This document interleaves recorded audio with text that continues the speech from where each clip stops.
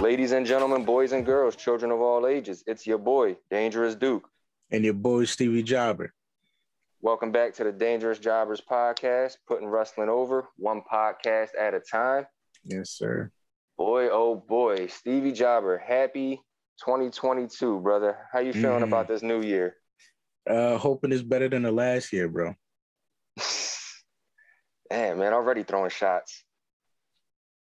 But I'm right there with you. I can't lie. So this episode is going to be a special edition. It's going to be the best and worst of 2021. So basically what we're going to do is we're going to run down some of our favorite moments and some of our least favorite moments of this past year in wrestling. And to one up it, we got a couple special guests coming on. So with that being said, the first special guest, this man needs no introduction. He's the host of the All About Wrestling podcast. He's been a friend of the show from day one, and we've been dying to have him on the show. So ladies and gentlemen, the one, the only, Bobby Rassles. Hello, hello, hello. Hey, everybody. Thanks for having me on. It's such a pleasure to be here with you. Hey, no problem, man. We're glad to have you. When we talked about this show and we were thinking about who to bring on, we were like, man, we got to have Bobby on. We got to have him on, sometime soon. And this was it felt like the perfect episode. I feel honored. Thank you. Yeah, you guys have been going back and forth on each other's on your All About Wrestling podcast for so long. So it felt like we needed to do one for the next year, especially since we're trying to have more guests. You were top of the list. Thank you. Thank you. I appreciate it. And I'm not going to lie, Stevie was getting a little jealous that I was popping on there and he wasn't. Hey, I'll take both of y'all, man. Y'all both invited anytime. I appreciate it. No doubt. So let's dive right in. Since you're the guest, we're going to have you go first, man. We're going to throw you into the fire right away. What was one of your best moments this past year in wrestling? I would say overall, my number one best moment has to be CM Punk returning to wrestling. It's great to see him back. I was thinking that he wouldn't return, but that was definitely my number one best moment of the year. Yeah, that was definitely up there. I know that was something that I didn't expect to happen. It was one of those things that they rumored about all year, but it's like, yeah, no, he's been gone 7 years. I'm not going to believe it. I'll believe it when I actually see it. And I don't want to hear music. I don't want to hear word. I want to see him in person. Like I want to see it happen. Definitely. Yeah, I think it was one of those things where it became so like unbelievable, and because it didn't happen at the very start of AEW, we really kind of figured it just wasn't going to happen. Like if they weren't going to get him, then who was? And he had been out for so long, so it had to be something you like really had to see to believe, because otherwise you thought there was no chance. I agree with you. All right, so I got a question for both of you though, because that was one of my favorite moments too, was the Punk return. Do you think his return so far has lived up to the hype that was surrounded by it?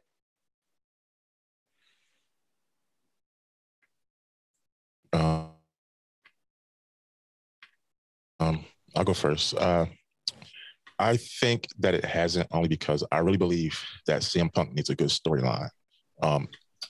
We see him week in and week out. He's wrestling different people, getting the ring rust off. However, CM Punk, I believe, in my opinion, that he was best when he was deep into a feud. And that really brought his character to the forefront, his acting and his ability to create. So I think his booking wasn't proper. So it may appear that he wasn't, it didn't live up to the hype. That's just my opinion. I got to say, I agree with you. It's felt a little, I don't want to say lackluster, but it hasn't been what it could be because they haven't given him anything to sink his teeth into. And like coming in, he was real aware that like the happy to be here Punk was eventually going to wear off. And I think it's kind of taken the whole year for it to kind of stretch thin. So now they're like realizing they gotta start giving him something like really, really good that they can go off of for more than a month, so that he can really start getting his character going. It's not like some of the other comebacks where they come back and they jump right into something. He's kind of just had people on his list, and it feels like they might have been freestyling it up to this point. So now they got to start really working in where he fits into the roster and what people he can go at and go with for a few months. Got you. If I could say one thing. Yeah, go ahead. Just to be fair, though, what we see happening between him and MJF is gaining a lot of traction. I think that's the feud that he needed to actually get going, and we're starting to see a little bit of it. But I'm definitely on the same page with you, Stevie Jobber. Yeah, I agree. It feels like this might be the one. This might be the big start that he needs. Definitely. All right, so that was Bobby's run. Stevie, what was one of your best moments of 2021? I'm gonna say maybe not top of the list, but definitely one of my favorite moments from the year was Christian beating Kenny Omega on AEW, because I just never thought it was possible. Yeah, and to see him get a championship before Edge was pretty hilarious too. Oh, don't do that. Why you got to do that to Edge? Just give the shoulder shrug, be like, "Hey, man, I didn't do it. They did." It is what it is. I'm not gonna lie, man. I was not expecting that. Yeah. I wasn't expecting that from you. I wasn't expecting that to be one of your moments. I'm not gonna lie. I'm a little shocked on that one. Well, it's not something. It's one of those things where, like, if somebody had told you at the top of the year, you would have never believed them. All right, fair point.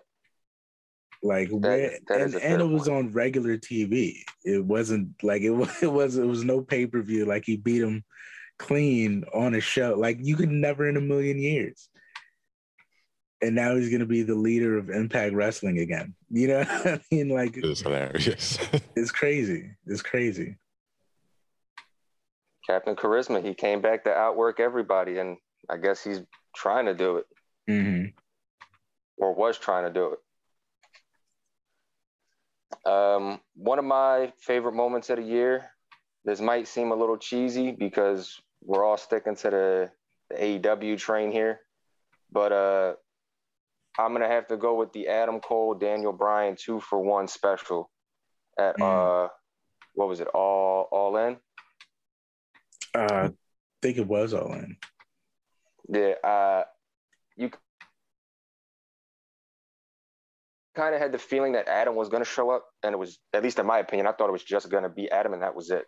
I didn't expect Daniel to pop up. I didn't expect him to pop up the way that he did, literally 2 minutes after Adam Cole, and just completely overshadow him.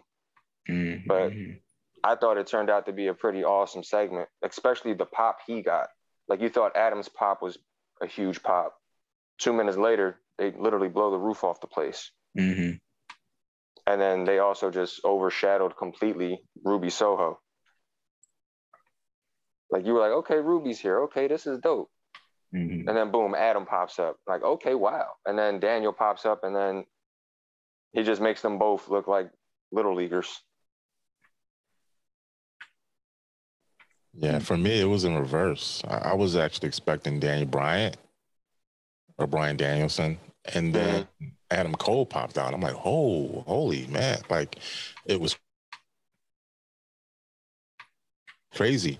And then Bryan Danielson came in. I'm like, all right, we got something. I get what you're saying. I agree to an extent, but because I didn't expect him to pop up as quick as he did. Like, I knew he was always going to pop up there eventually just because of his connections with Kenny and the Bucks and everything. I just didn't expect him to pop up as quick as he did. Because you figure his contract was up, and then he signed that, like, I think it was like an extra month extension or 30 or a week extension, whatever it was. And then 2 weeks later, he just pops up on AEW TV.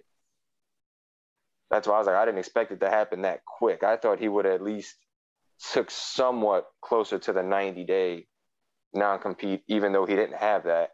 I thought he would at least took a little bit of a break. But he like literally jumped out of the fire and then jumped right back into the fire. I think for me, Daniel was the most surprising. Ruby to me was a foregone conclusion. I'd already decided she was the wild card in the women's casino battle royal. Yeah. And then Adam Cole, I thought, he'll probably be here tonight just because he's so close to Britt Baker. But Daniel came from left field. I didn't think it would be like 3-1 is a lot to ask for. Mm-hmm. You know what I mean? So we got really spoiled. I was not expecting it all in the same night. I was thinking sometime later in the year they'll bring out Daniel, but I mean, yeah, the 2-for-1 is crazy. And then he's just been on a tear, which is like kind of the total opposite of CM Punk's run this whole year. He's just been demolishing one after the other. Yeah, I think in Daniel Bryan's return, I think it was a case where it was like a last minute call. They had to pull the trigger because their next pay-per-view was 3 months away. And I think with CM Punk coming out, they had so much momentum. And to pull that trigger, I think it was the best thing, especially with the uncertainty with COVID spiking again. Mm-hmm. Yeah, and especially in Daniel's case, I have to agree with you because, you know, he's one of those, how do you say? I don't want to say he's like a germaphobe, but he's like one of those very environmentally sound people. Like he's first and foremost about his health and everything like that, especially with having the little ones at home. So that's kind of like I guess like a tough thing for him. So he always tries to take care of himself and make sure that everything's, you know, as secure as it can be before he goes in and does something. So with that being said, Bobby, you got one more special moment from this year? I think it goes without saying. Hangman Adam Page finally getting his AEW championship. I'm a huge fan of him. 2 years in the making. And, you know, I'm kind of sore because I kind of feel like they're going to have him drop it to Bryan Danielson unless, and this is a prediction, it's Winners Coming, which is next week, championship match on TV. I really strongly believe they're going to have some type of surprise to interfere in this match because Adam waited so long for this title. So hopefully that happens because I'm a huge Hangman Page fan. I don't want to see him drop the belt so soon. So we'll see what happens. Yeah, Stevie, I know that was on your list as one of your special moments of the year as well. Yeah, it was big for me because, you know, we all remember at the start of this, like, Hangman Page was really painted as the guy they had their eye on as the future. Mm-hmm. Before they really established the four pillars, it was Adam was the guy. Like, so it took, I think, longer than people really expected for him to get there, but it felt well-deserved at that point. Like, it felt like it was really time for him to assume this position.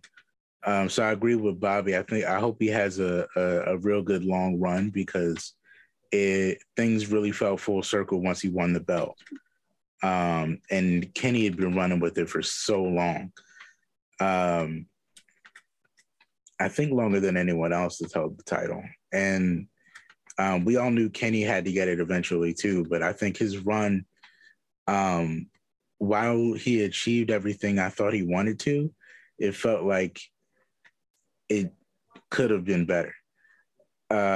So hopefully Hangman takes the title and he I'm trying to find the right word. Hopefully he gives us more moments, more special moments as champion than Kenny did. Because now we have the guy as the champion, so hopefully he can give us all the moments we've been looking for and really hold his own with all the big names that they have now. But yeah, it felt well deserved. I was really happy for it. I was gonna say I'll agree with you on the Kenny thing a little bit because it felt like he was more fixated on the that like Thanos gimmick, that like belt collector type of thing, and he was just popping up in every promotion. Like he was in AEW, popping up in Impact, popping up in AAA. Like there was points in time where we thought he was going to pop up in NWA or New Japan and try to take one of those belts. Yeah, so I'll agree with you on that. His run, while it was good, it was a little bit. It left a little something to be desired as far as just AEW goes.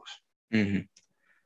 But I got to give the man credit though. Towards the end, working with those injuries, he did pretty good towards the end, and actually holding the belt and still putting together the quality matches.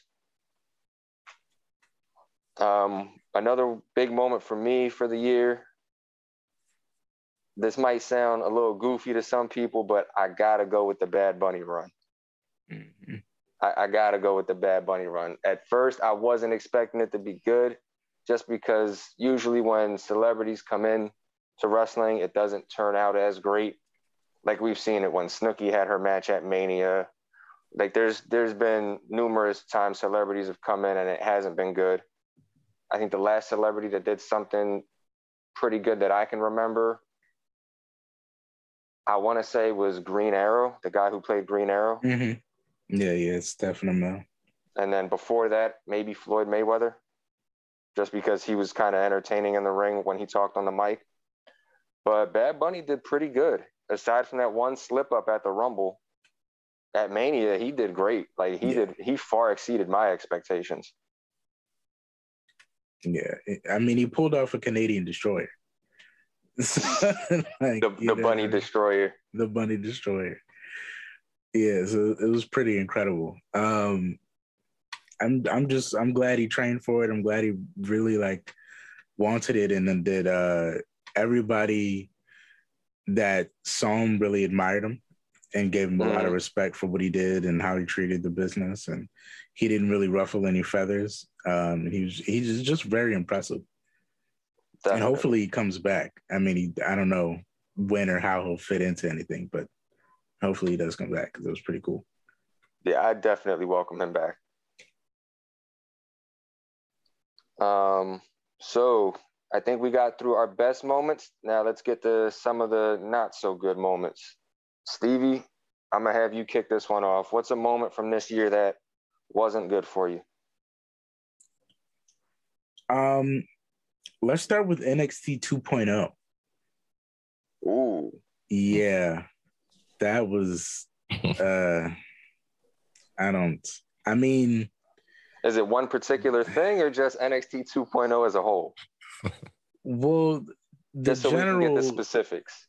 The general buildup behind the scenes of, things won't change. It'll be the same. It's just now certain people are making all the calls.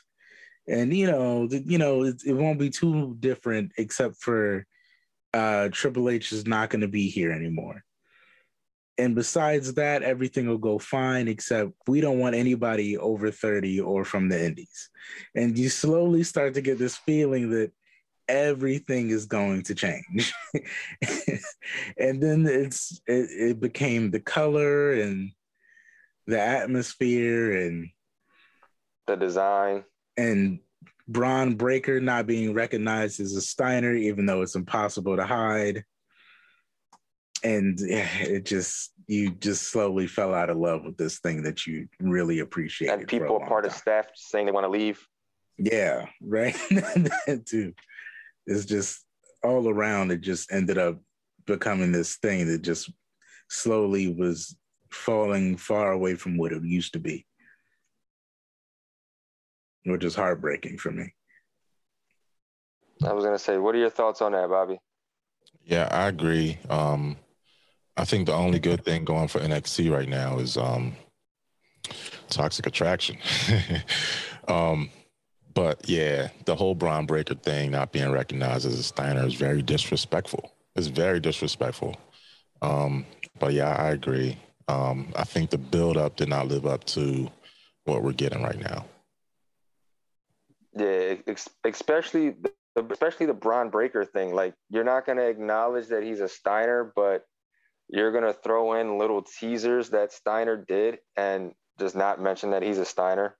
Like when Tommaso Ciampa did the math equation thing where he was talking about the fractions. Like, we know that was Steiner, and you're not gonna mention that he's a Steiner, but you're still just gonna throw the teasers in there anyway. So I'm gonna have to agree with you guys on that one. One of my worst moments of the year is the Miz and Damian Priest zombie match. I don't know. I just hated that match. Like, there's no words that can do justice how much I disliked everything about that match from start to end. And you know the match was terrible when Miz is trying to carry the match himself and he gets hurt in the process of carrying the match. Like, he tries to make the match good. It's not working. He tries to carry it. The dude who's never had an injury before in his 11, 12-year wrestling career, and he blows his knee out. So that was just like the icing on top of the cake of a terrible match at Extreme Rules. I remember we even did a live stream on YouTube of the pay-per-view. It was us and a good friend of the show, Fetz. We live streamed it on YouTube. We got to the match. We finished the match, and then we ended the live stream.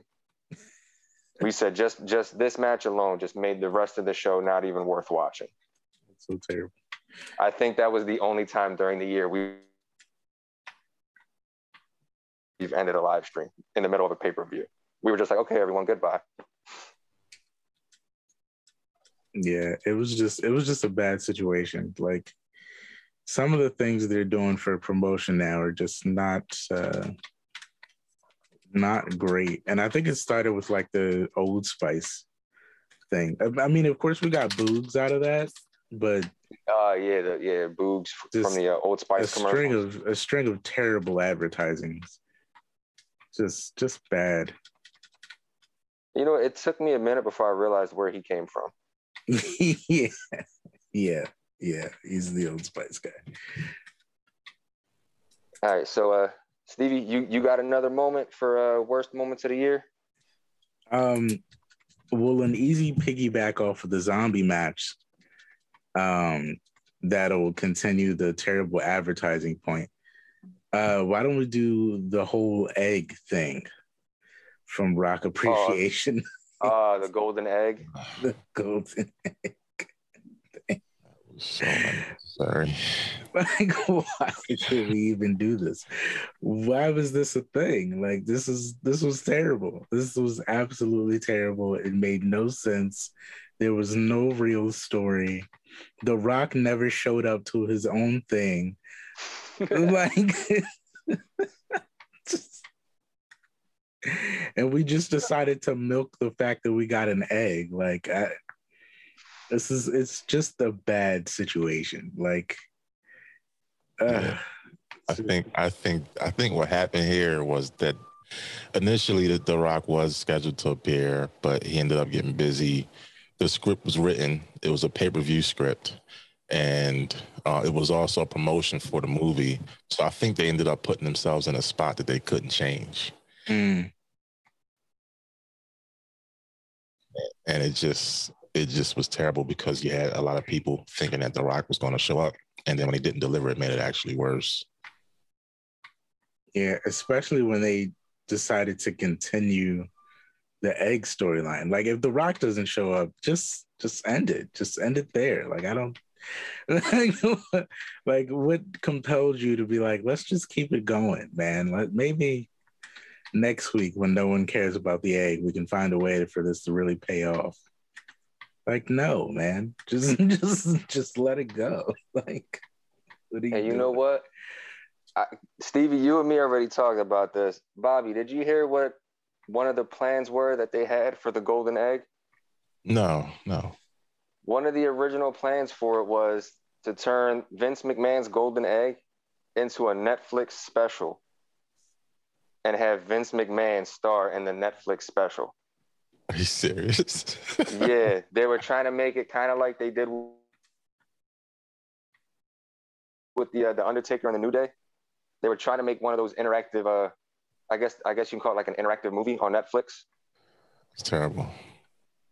Yeah, I mean the whole golden egg thing in general was stupid, but when I heard that they were trying to make it a Netflix special, I was like, yeah, no, they're digging into this Hollywood money a little too much. Yeah, it was a vehicle to get The Rock, and if you don't get The Rock, just leave the vehicle where it is. Like, you just got to let it die. Like, and then the fact that Austin Theory somehow got a title match out of it is even more ridiculous. Like, what's going on, man? Like, just leave. I mean, the kid's talented, but damn, just way too early, and then not the right segment to do it in. Yeah, I hear Vince McMahon really favors him a lot, and I think that's a problem. Yeah. I mean, I can understand, but in a bad way, why Vince McMahon favors him. Just because he kind of resembles a certain, 16-time world champion when he first came in, but that's neither here nor there. We can't see him right now. Yeah. So since we're going to talk about the golden egg, a bad moment for me, because I got to throw it in there, and I didn't understand it, and I still don't understand it, the Pizza Hut Battle Royal from the same pay-per-view. That whole, the whole Battle Royal itself, it was centered around Pizza Hut, and I didn't get it. I didn't get the winner. I didn't get why he won, the purpose of him winning. It was like 16 tag teams and 4 single stars. And one of the people that just happened to win was somebody that was in a tag team. It didn't benefit him. It didn't benefit his tag team. I didn't get it. The throwing a pizza into the crowd, I think that was just them ripping off New Day. Like, you're going to already rip off a character, like a whole gimmick that you guys already made that's not even 10, 15 years old. It didn't work for me. Mm-hmm. Yeah, people getting slapped in the face with cheese. Yeah, and then again, just a string of bad advertising. Like, this is just terrible. Yeah, what the things we do for money around here is just not worth it. Like, just not worth it. We're just gonna center a pay-per-view around someone having a 25-year anniversary, even though they're not gonna show up, and Pizza Hut. Yeah, and pay hundreds of dollars to sit in the front row. Oh, but wait, you got to get hit with a slice of pizza. Like, really? Yeah. And it was probably stale pizza too at that. Hopefully, I hope it wasn't like scalding hot pizza. Yeah. No, that definitely would suck. I hope it's not like. I hope it wasn't like really good pizza. Not one of those just cardboard pizzas. Hey, I don't know. Montez was throwing them Jones, and they were hitting people in the way back. The crust was stuffed. Like, I hope it wasn't like a really delicious pizza you're just throwing in people's faces. Just using the most generic pizza possible. Right. Hope it was bad pizza. Bobby, you got another bad moment from the year? Yeah, I have a couple. Number one for me was Bobby Lashley dropping the title. I really thought they had some magic with him being a champion. I thought it was something that they could have extended, and they could run with that for a while. My opinion, like with these titles, is that the longer you have a championship on someone, it creates more prestige to that title instead of just, have this person carry it for so long and then drop it to the next person, then drop it to the next person. It kind of like it kind of like cheapens the championship. So I really felt like Bobby Lashley, him and MVP, what they had going was really powerful. And I think they could have went into WrestleMania with a formidable opponent, and that would have been a mega fight. Yeah. Yeah, I can definitely agree with you on that. I was mad that he lost it, but I also wasn't mad at who won it after. Like I couldn't. I was sad that he lost because I wanted his run to go longer. But the fact that it came with a Big E win, it's like, all right, you know what? I want to be mad, but I can't because I kind of wanted to see what Big E could do as a champ too. But with that being said, I also would have given Big E a chance to win the title at a bigger stage than just a Monday Night Raw. I would have at least made something bigger out of it. Like if we can push it to, we can't do Survivor Series no more. If we could have pushed it to like a Rumble maybe, or even the day one, I would have been fine with that. I agree. I think that would have did two things. It would have helped Big E with character development. He would have been bigger by that time.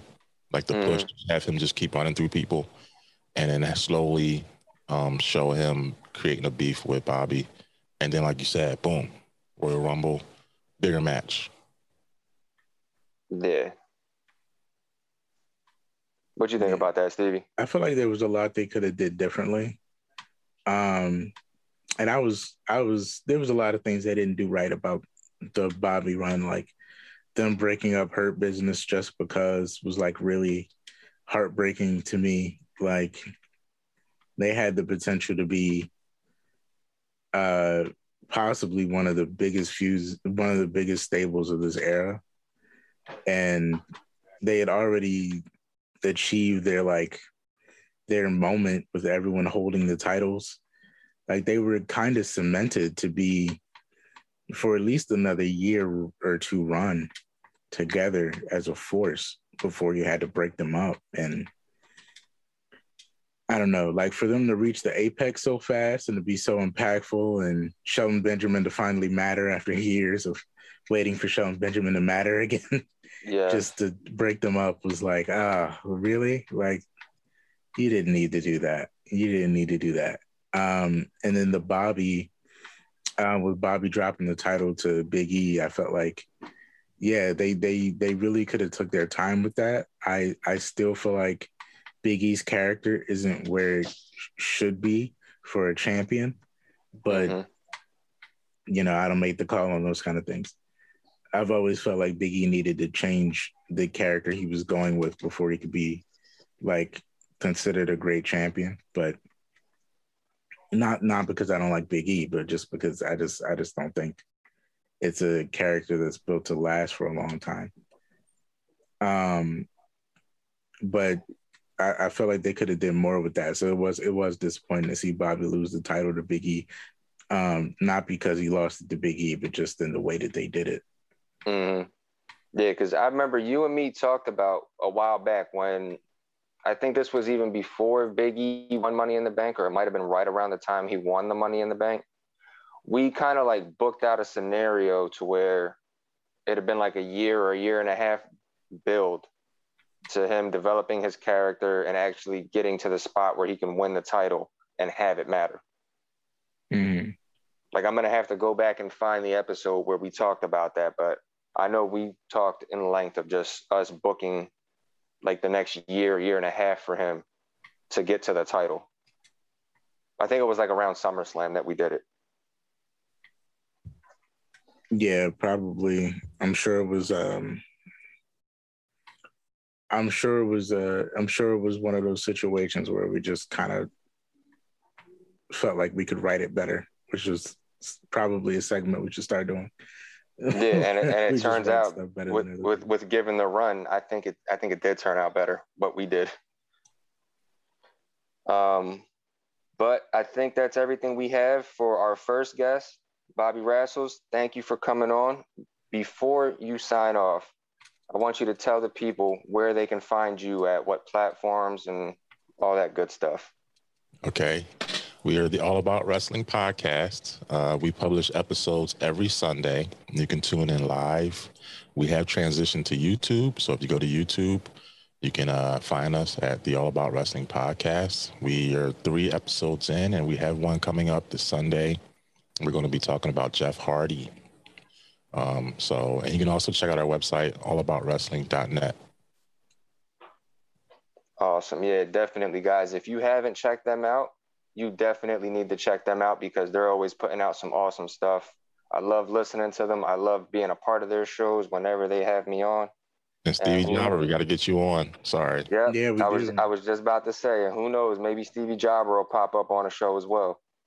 Yeah, man. That would be great. I'd love to come on. Thanks for having me, guys. No problem, Bobby. Thank you for coming on. We'll definitely catch you on here soon.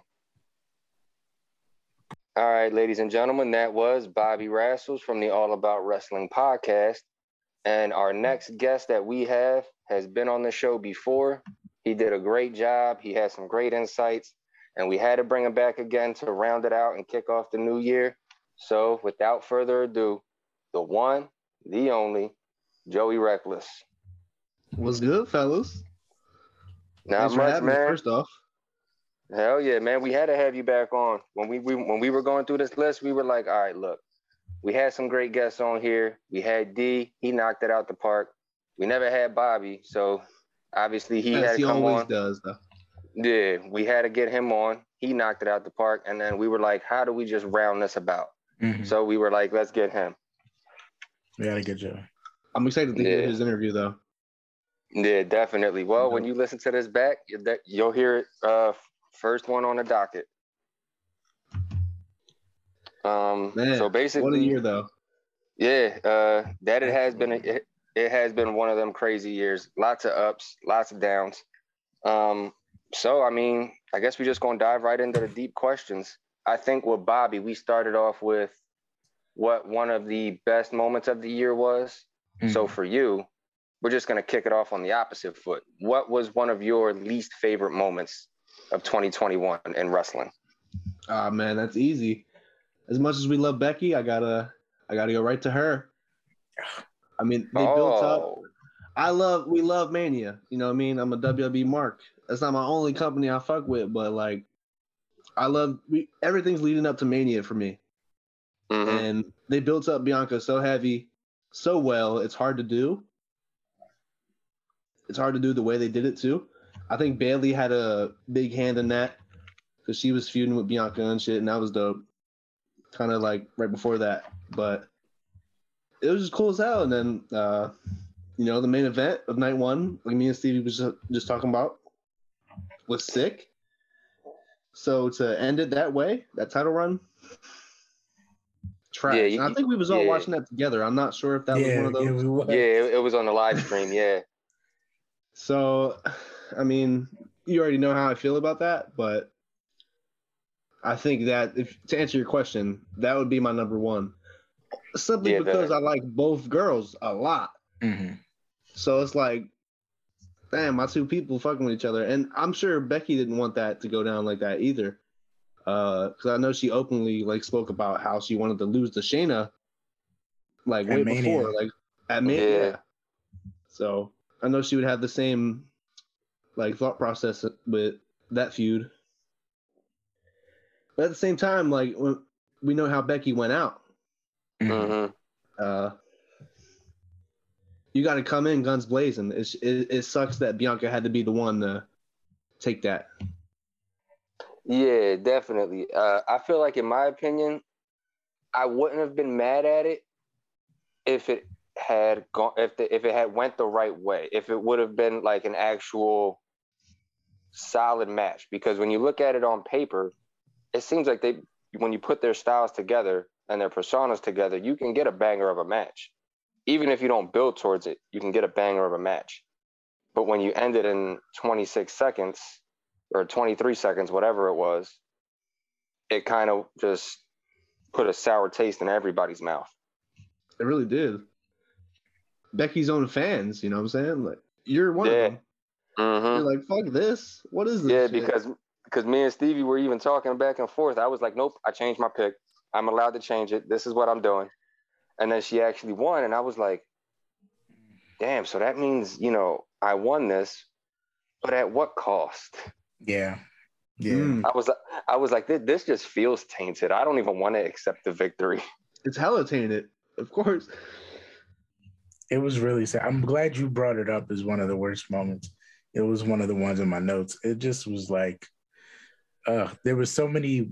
I think the worst part about it was there were so many parts of the show that could have been cut for their match to be like legitimate. Mm-hmm. And because they just went with that anyway, it ruined the moment so much. Like no one would have been as upset had they had a traditional match, even if it was on the spot or some kind of like ridiculous roll-up thing. But the way that she ended up winning it, especially with like the rock bottom, was like, what are we doing? You know? You mean the manhandle slam? That no one's ever seen. The move that no one's ever seen before. The manhandle slam. I was hella confused at that moment, but Becky and The Rock did something together like way before that. I noticed. Yeah, with Baron Corbin. Yeah, and I forgot about it. So when that happened, I was like, what? Yeah, like totally left field. Normally, there's a reason for somebody to just adapt somebody else's move like that. But yeah, that seemed totally out of left field. Yeah. Another thing for bad moments, I think. I'm gonna. My bad. No, go ahead. You go.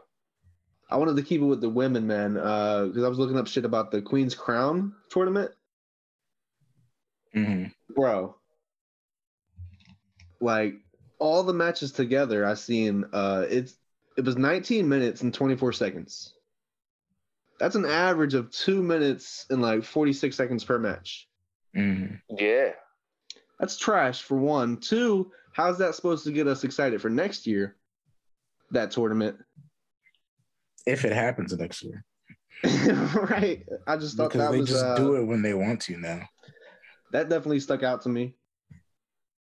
And I was gonna say, it's bad when every single woman's match in the Queen's Crown, when you add the time together, it's bad when it doesn't even exceed the finals of the men's tournament.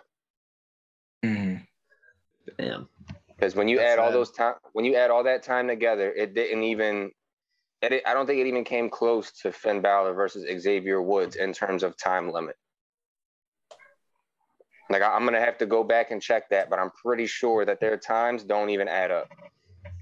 I can believe that because you remember the women's it was like I think it was a tag gauntlet match, right? Mm-hmm. It was some type of gauntlet match. I know that at Mania. And I seen that lasted like 50 minutes. So if you give that one match that much time, which in my opinion is too much, whether it's the men's or the women's, and then you give the Queen's Crown that much time over, and then it ended at Saudi Arabia. That's random as fuck. Yeah. Which was a lot of bad decisions. Which was another show that was pretty bad. So Stevie, let's jump to you real quick. What's one of your worst moments of the year? I'm gonna go with one of the better podcasts we did all year. I think the title was "But You're Having Fun," so it's okay. The Nikki ASH thing that happened around the same time the Alexa Bliss thing happened. And I just remember the huge rant I went on about everybody pretending like because Nikki pitched the idea that it was just a good idea. Like nobody enjoying the concept. And even to this day, like what kind of a run was it really if it didn't pay off at all? I mean, it was a thorn in the side of like what could have been a really good feud. And then she ended up being friends with Rhea Ripley, which really sent them nowhere because they won the tag championships, but who really cared about it?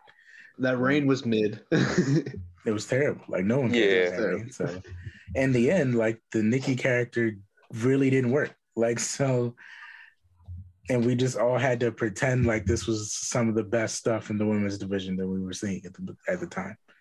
I don't even think she pushed merch as well as the people that were before her who were like more targeted towards that younger crowd. I don't even think she pushed merch. Like she didn't pull Bayley numbers when it came to merch.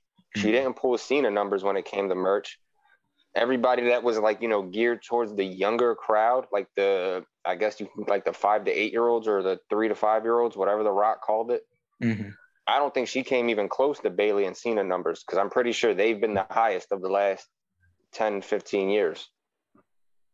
You think that character would be like it would push some merch sales, but it's funny you bring that up because I think she was just on Raw and seeing her made me surprised that she's still doing the gimmick.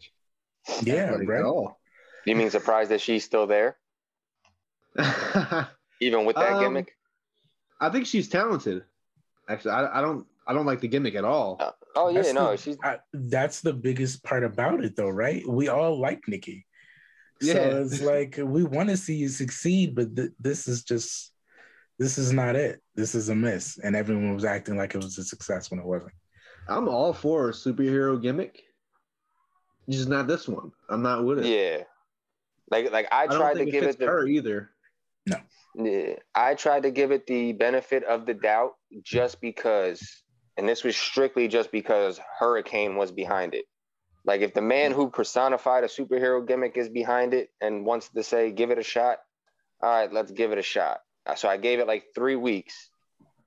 Didn't stick for me. Even when she won the title, still didn't stick for me. So, I mean, I don't even think it stuck for the younger crowd. Not at all. I think that was the thing too. Like I tried to give it I was with you. I tried to give it a benefit of the doubt after Hurricane had like gave it his stamp, but at the same time, I think she was a generation too late. Like had she done that gimmick when Hurricane was around, then I would have been fully behind this. It probably would have actually taken off the way they wanted it to. I think so. But again, you should have done it when the Hurricane was there. Because then stuff it would have like been that's so much harder these days. Like the superhero shit, the supernatural. Like if Undertaker came out today, I don't know if it wouldn't work. Yeah, because supernatural people right now aren't really sticking with the crowd. But at the same time, there's a way that could have been done as well. Like, well, yeah, I mean, look at Bray. Bray had everybody eating out the palm. Look at Aleister Black. They had a gold mine. They had a perfect blueprint with him, with Bray. And they just tend to ruin things that become great authentically and still kayfabe. Yep. Do you think maybe they get scared of like failing with people that they just give up before they can even fail? Absolutely. Yeah. I think that's the case with a lot of people. Aleister for sure being one of them. Adam Cole probably. Even though he's smaller and they were trying to make him a fucking manager, so I don't know what their vision was for him, but yeah. And then the guy that they tried to make him a manager for, they wound up cutting anyway. That's a good point. I didn't really think of that. Crazy how that turned out. They cut both of them. Terrible. Damn. The Hurricane, right? Is he still on creative or? Yes, I believe so. Okay. Yeah, I believe he's still there. I know they hired a couple new people for creative. I know, who was it? Jimmy Wang Yang was one of them, and then I think Molly Holly was the other one. I knew about Jimmy. I didn't. That's cool. I didn't know there was somebody else. I believe it was Molly Holly. I know it was a female. Yeah, I think it was Molly Holly. It was either her or Ivory, but I think it was Molly Holly. She'd be a good like coach or whatever in that the women's locker room. Yeah, definitely a good voice for them. Yeah, the Holly cousins are always good teachers. Let me see here. But I think that was a big issue with them though. Like, and then I think after they would give up on people before they gave them a chance, and then after it worked, because they already decided they gave up, they just kept pretending like they didn't see it. Mm-hmm. Like I remember when Matt came back and Matt wanted to do his whole concept with Bray, and they put it on as the main event of the show, but they had already given up on it, so they weren't pushing it at all. But then after it happened and it was a success, they still kind of acted like it wasn't a thing. Yeah. So they just have a hard time like committing to things they didn't think was going to work anyway. Bray winning the title though was so. Am I crazy for saying there was like no build to that? He just randomly won it in the Elimination Chamber, right? Like, no, you're right. I don't think there was any hint to that at all. Yeah, you talking about the first time? Yeah, I don't. Okay, yeah, because he got the Universal too, right? But the first time he won the WWE belt though. Yeah, that was in the chamber when he was just Bray. Yeah, that was out of left field a little bit. Was that before Mania 34? I want to say. It was either before 34 or 33 because I know that was the Mania that he fought Randy. When I successfully predicted Randy was going to win the Rumble, and Stevie looked at me like I had three heads. Because who could have called that? Like, no, Randy was doing nothing. Like, he was at home. Like, what was he doing? Like, totally out of left field. Just like when I said Kane was going to win the Rumble when Kane was in the final two. I mean, he didn't win, but, I came close. And nobody thought Kane was going to be even close to winning. Which leads us to our next segment. What is Duke's Rumble picks for this year? Because we need to know. Let us know. Oh, no, I'm keeping those close to the vest until that time comes. I don't want BetMGM to hear my picks and then have WWE change it. Yeah, you never know who's tapping our mics. They're gonna hear your pick and then release the guy. Oh no, never mind. Oh no. Let's not get in the Rumble talk then, because I don't want to see certain people get released anymore. Yeah.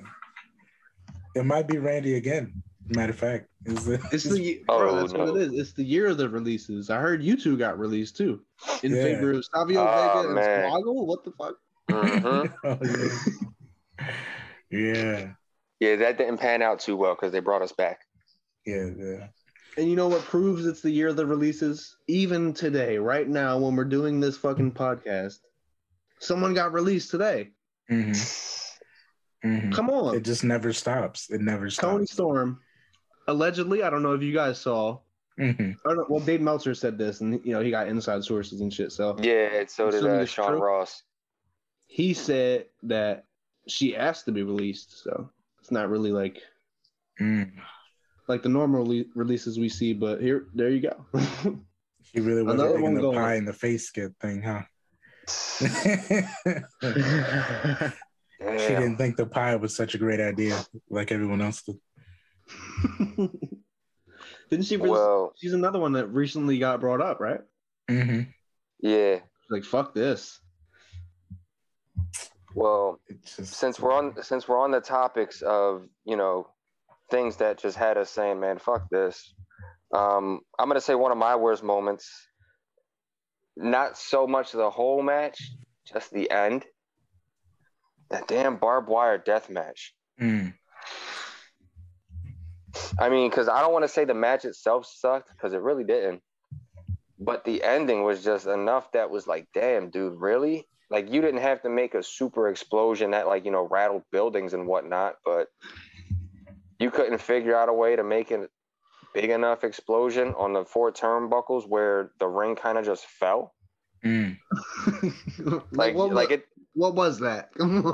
Like, it didn't have to be a big explosion where the ring shattered into a million pieces and, guts went flying everywhere. Because we know it's their health that comes first.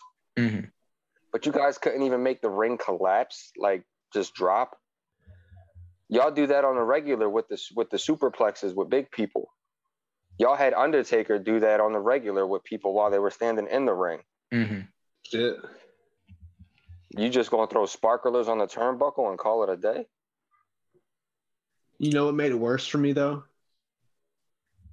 Kingston running out and trying to protect him and shit. Like, oh no. Yeah, and that's another Mm. reason too. And he still even tried to sell it, but I'm pretty sure he's laying on top of Moxley saying, "Why the fuck did I come out here? What the hell was that?" Yes, he was, bro. And That I'm pretty was bad. sure one of them went backstage and said, "Hey, you guys got to fix your shit." Yeah, probably Moxley. I was gonna say it's probably Moxley. Yeah, They probably went together and did it. Yeah, that more was than likely. garbage. I don't know what that was. Somebody Another got thing shit that out. fucked it up, like the build up to that match was amazing. Yeah, Hmm. Probably it might have been the best of the year, honestly. they Yeah, did what they were That- supposed to do. For sure. Yeah. yeah. But so let's get into this. We got Yeah, one the more Hurt business before we is jump into definitely the one of them favorite things moment. that was like, Joey, you got another like, moment you just that can't sticks believe out it's as like happening. a sour moment for Right. you? I mean, I don't know if this is a moment. I mean, just them breaking up the Hurt business for real. Like it was Mm. going well. Everyone Yeah. fucked with it. I refreshed the page on accident, but yeah, like No, you're good. that's how emotional I get when talking about the Hurt business. But I mean, I did watch Raw this Monday, and they might get back together. Yeah, I've seen that they're like kind of teasing it here and there Mhm. because I guess maybe they're trying to turn Bobby face a little bit. Yeah, Which, in my opinion, I don't care whether or not Bobby's face or heel. As long as the Hurt business comes back, then that'll be worth it for me in the end. I agree with that. I like him better as a heel, but whether he's heel or not, I'm going to cheer him, so I don't care as well. So I agree there. Mhm. Them bringing them back together doesn't make up for it though. Like, they shouldn't have broke them up in Yeah, the first no, place. they shouldn't have broke him up to begin with. Yeah, Sometimes it's like not the weird. same when people Yeah. get back. You know what I mean? It seems forced a little bit. At first, it didn't seem forced. It was dope. It was like the best shit going on. And I don't think this is 2021 because I was watching shit on it earlier and I saw it was like August, but the Raw Underground shit was dope too. And the Hurt business, they kept going down there and fucking people up. And Lashley was like, hanging with everybody. You know what I mean? So I think that was late 2020, but still though, I fucked with Man, in my opinion, Raw Underground wasn't great until people It showed wasn't. up there and just started like molly-whopping people. Like until Braun showed up and just started smashing everyone, or until the Hurt business showed up and beat up the entire room. Right. That's what really made it. Like regular Raw people that you would see all the time just going down there like, what? I think Dolph went down there too. Yeah, no, but he went down there to actually compete on Underground. I just mean the people who were at Underground just to show up and beat up the people running it. Oh, yeah. Like nobody cared about Omos being there. Nobody cared about Dabba-Kato being there. Nobody cared about anybody else that was down there. I think that was pretty much it. I think you meant Commander Aziz, sir. Oh yeah, the Dominican that wants to. I hate that, man. That's from the I like them Netherlands. better in Underground. Right. Yeah, because we didn't see him as much. At least it was a threat in Underground. He was a badass. We were all talking about him. Mm-hmm. So Braun went down there and like totally ruined all of his hype. Yeah, Braun ruined everybody on Underground. Well, Good now and we know bad. why he got cut. They- There we go. Dabba-Kato. Mm-mm. All right, Stevie. What about you? What's another bad moment of the year for you? I'll do this one as the last one. I really hated Samoa Joe's mysterious injury that made him relinquish the NXT title. Right. Say that shit louder. Yeah, upon the certain changes that were being made to NXT, somehow in the midst of not competing at all, Samoa Joe got injured. Wouldn't tell us what it is. Still don't know to this day. But it was so bad that he had to relinquish the title. Right after coming back and winning the title from being fired from the main roster. it just so happens that the people from the main roster went down to NXT, and now Joe's mysteriously injured upon them taking over NXT. That wasn't a coincidence at all, you know. But he's still showing up for tryouts. Yeah, he has to try out now. Isn't that crazy? No, he doesn't have to try out. I mean, he's at tryouts, but he's watching people try out. Yeah, because he's injured, right? He can't get in the ring at all. He's popping up for somebody. He's filling in for young Regal. It's terrible, man. It's terrible. And they did just like I was so pissed because I already knew it was going to happen. We already saw the writing on the wall. And it has happened. That's exactly where we're at now. Yeah. But just the fact that like they didn't even give him a second. They just decided he was not the guy. And was like, listen, we're not gonna have you hold it until we're not gonna put you in Tommaso Ciampa's position where you hold it until we figure out who the new guy is. We're just not even going to have you involved. Like, you're just going to be injured and we'll figure it out. Because we can't release you again because we already released you. So we're just going to fake an injury and then pick somebody else. They did my man dirty for real. Mad dirty. He's still somebody I would like to see become like world champ. I mean, AJ did it. I mean, yeah. Because I kind of put them in the same category for real. Yeah. And you can tell that they didn't care about anything NXT had going on at all. They let all the storylines that Hunter had from the black and gold NXT finish out of respect for Triple H, I think. But they didn't care at all about who his guys were, like at all. Because even after because they humiliated Cross until Samoa Joe won the belt. And then they was like, we're not even going to go through the process of destroying your character. We're just going to take you out of the game completely. Damn. They knew people like us would be up in arms if they destroyed Samoa Joe again. Yeah. I mean, it took a minute for Hunter to bring him back and make him credible again. And Hunter went about that the right way. You bring him back as the Muscle for a little bit, and then he kind of sped up the process a little bit. Mm-hmm. But he did it the right way. He didn't just say boom, Samoa Joe back. He brought him back, gave it a couple weeks, and then did the right thing to actually speed it up and be like, yeah, no, Joe's got to be back in here ASAP.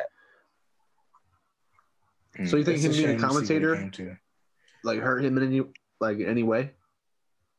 No, I don't think being a commentator hurt Joe at all, because in all honesty, he was probably at a point in time the best commentator they had. Mm-hmm.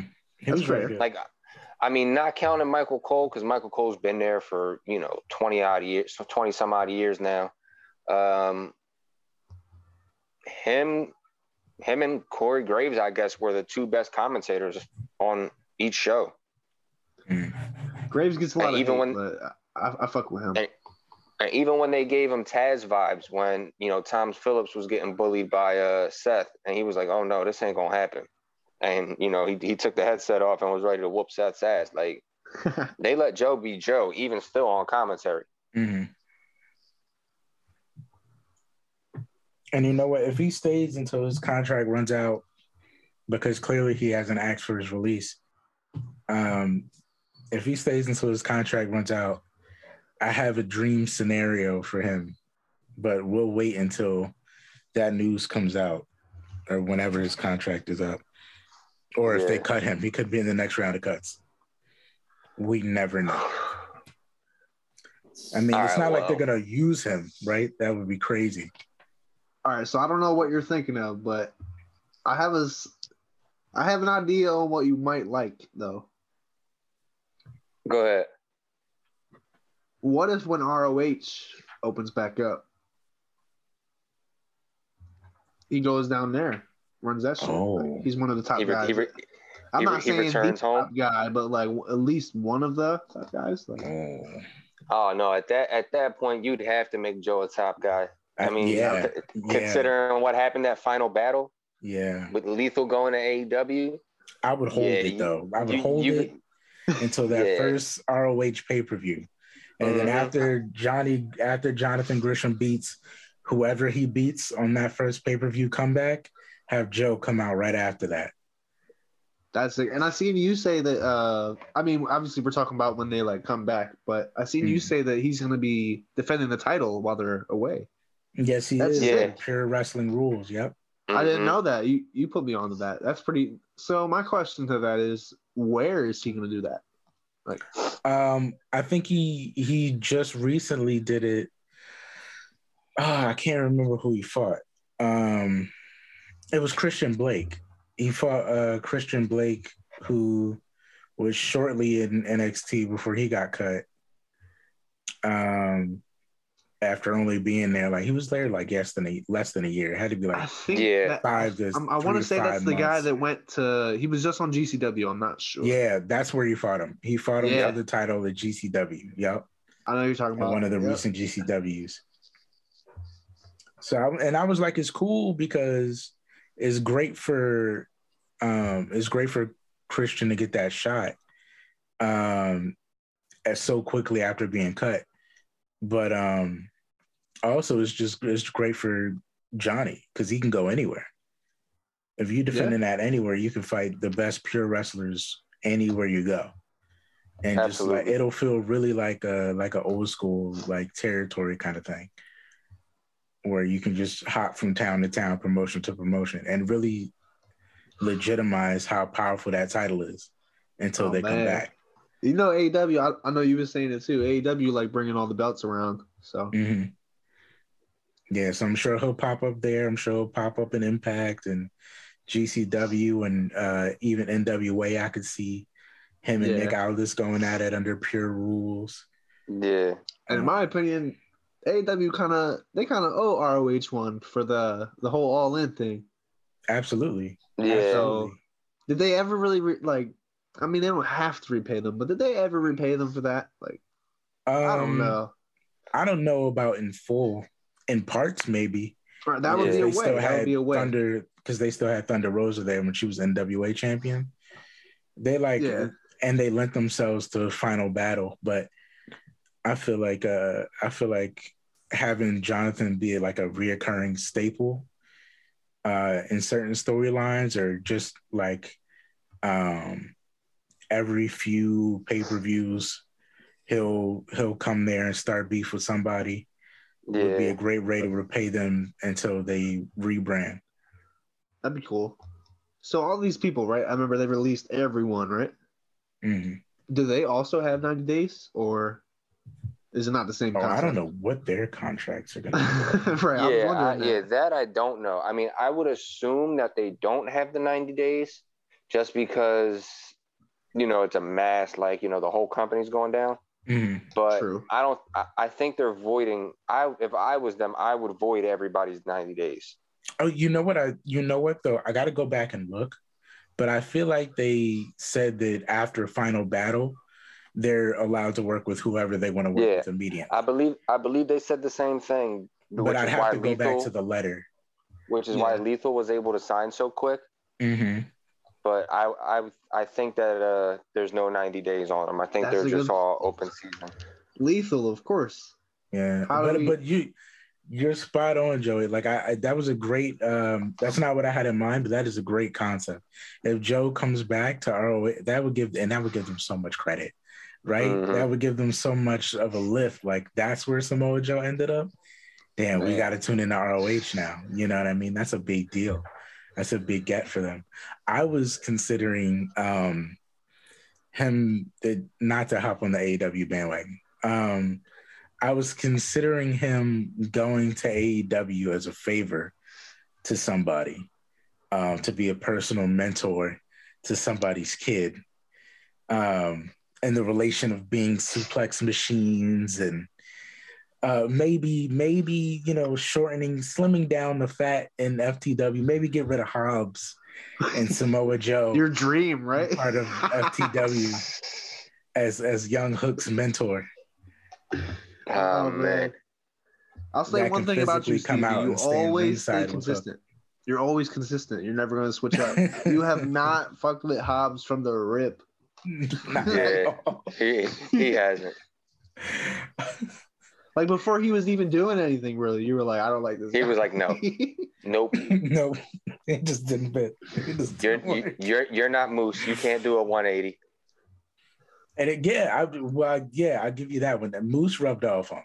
I don't dislike him, but I will say he's just big, and that's it. That's it. He's got nothing to offer. He's got the look for sure. For sure. I love the overall thing that he was doing with the flames, all of that. But just, his promos gotten better this year. He's had promos? Right, they've gotten better this year. I feel like I haven't heard him talk since. I have you on record saying that his promos got better this year. Oh man, hey, listen, hey, you got me. You got me. If you got the receipts, man. I was gonna say we can go back a couple pods ago. You did say Moose was, doing his Moose things and they were getting good. Oh no, Moose, yes. I thought you were talking about Hobbs. Oh yeah, no, Moose has definitely gotten better. I had to change my stance on Moose. Yeah, Moose has gotten a lot better. Yeah, Hobbs. No, I don't think Hobbs has said any more than like 3 words this year. No. He's just stood there and looked cool, and that only worked for Hook. Yo, didn't it though? And like man, once we get to our like better moments of the year, that's what I'm gonna use. But man. I was gonna say I think we're at that moment now for our best moments of the year. So, did I do a great transition? Is that what happened? You don't even know me. I think you set that one up right on the button, bro. Take it away. Oh my God, Taz's star son. I wonder if they're gonna keep calling him the Handsome Devil. I heard Taz throw that out there, and like his second match, the Handsome Devil hook, and I was like, all right. I kind of feel that. There's a way to go with that. But yeah, like I mean, the debut of Hook was so. And it's funny because it was almost like he had this unspoken hype until CM Punk said something, and then the roof blew off. I feel like everyone that watched AEW consistently and was like, not even if you weren't really into the FTW. You were just waiting. If you like, even if you were only just waiting for those magic words. If you were only I feel like if you went online a lot, like he had the online love and shit. But yeah, if you did, I feel like you were clueless to that shit. Yeah, I feel like it was a thing where like if you were only messing with FTW off the strength of Taz, then you were a huge fan of Hook. Yeah, and like because for me that was most of it. It was like these. Hobbs is Brian Cage kind of doesn't belong there. And then I wasn't exactly sure if Ricky Starks was the guy to be the face of FTW, but in Team Taz, but I was okay because I like Taz. I like seeing Taz. I hope eventually they find a way to work this out. But lurking in the background, I was like, whenever Hook starts, it's going to be a thing. And I feel like anybody that was watching the group only for Taz felt the same way. Like whenever they pulled the trigger on Hook, it's going to be a thing. Whenever they decide to send Hook. And as soon as Punk said the words, Starks at all. It's like Ricky James Starks does. Duke does. I like him. I seen him live. He's pretty entertaining. I like him. I think who did he fight? It was Rampage, and he defended the title. Mm-hmm. I think it was Cage. It was Brian. Damn, I'm tripping. Yeah, it was Brian Cage. Cage. They had that street fight. Yeah, and he beat him. Man. I mean, I think he's good. I will say, I like Starks, but it's also a double-edged sword. I like Starks because I think he's talented, but I also like Starks because I don't like Aaron Solo. Oh my! Wow! Oh wow! I'm just gonna leave it there. Wow. But Steve, my key moment is Hook. And I like Starks. I think Starks is just one of those people, like I'm waiting for him to have a match I can really enjoy from start to finish to solidify something that you his can like name. really sink your teeth into. If I he wanna could get in admit there, if something, he could too. have like a Jeff Hardy Undertaker match with somebody, I feel like then I would be sold on Ricky Starks. Because I don't think he's bad. I just think he hasn't proven himself to be like I can't see his potential Formidable, beyond where yeah. he's at. That's fair. I see what you're saying. His I see what you're promos saying. don't really knock you out of the park either. So Exactly. No. Like they're good, but everything about him is okay. Everything's good, but he's not like good, yeah. Like he Great. has a good look too. Not great, yeah, but yeah. Yeah. like you said on the last pod, I think he's got a good name. You know what I'm saying? Yeah, the absolute Ricky Starks. Like everything about him is cool, but it's like this. I'll put it like this. Do I really need Ricky Starks if I have Sammy Guevara? I don't agree with that one because I think I put him definitely way above him. Like, Absolutely, but that's my I would point. never think of Yeah. Ricky Starks as a world champion, but I would with Sammy. But that's what I'm saying. Yeah, that's what he means. If I have a way better version of what you are, I don't really need you here. Well, you always need a mid card. I feel what you're saying though. You got a point there. That's true. It's like we already got the Lamborghini. We don't need the Toyota. Right. I think Sammy's a way better still wrestler get you though. places. I wouldn't compare them. Is what I'm saying. Like, Gotcha.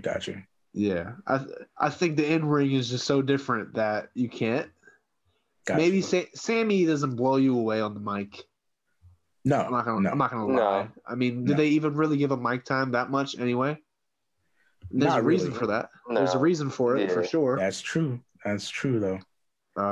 So if I somebody's think he being does protected great like heel that- work though. Oh yeah, A little better heel. But I digress. My main point was I love Hook. Hook's debut was one of the biggest moments of the year for me. And Hook is one of those people, like immediately I see the potential in. Like that's one of them guys, like I can pick apart especially with the new guys, their first few matches, you kind of pick apart everything they do, at least from my standpoint. And the way he came out, calm, cool, collected, the way he turned his back in the corner, he made sure he did do something no one else has done. I've never seen anybody just come in the ring and turn their back on their opponent until the bell rung.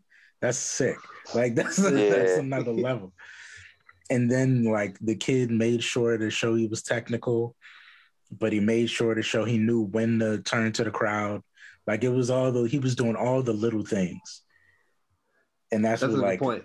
It's hard to tell. Like you got to really look in some of the new guys to see if they're doing everything they should be doing.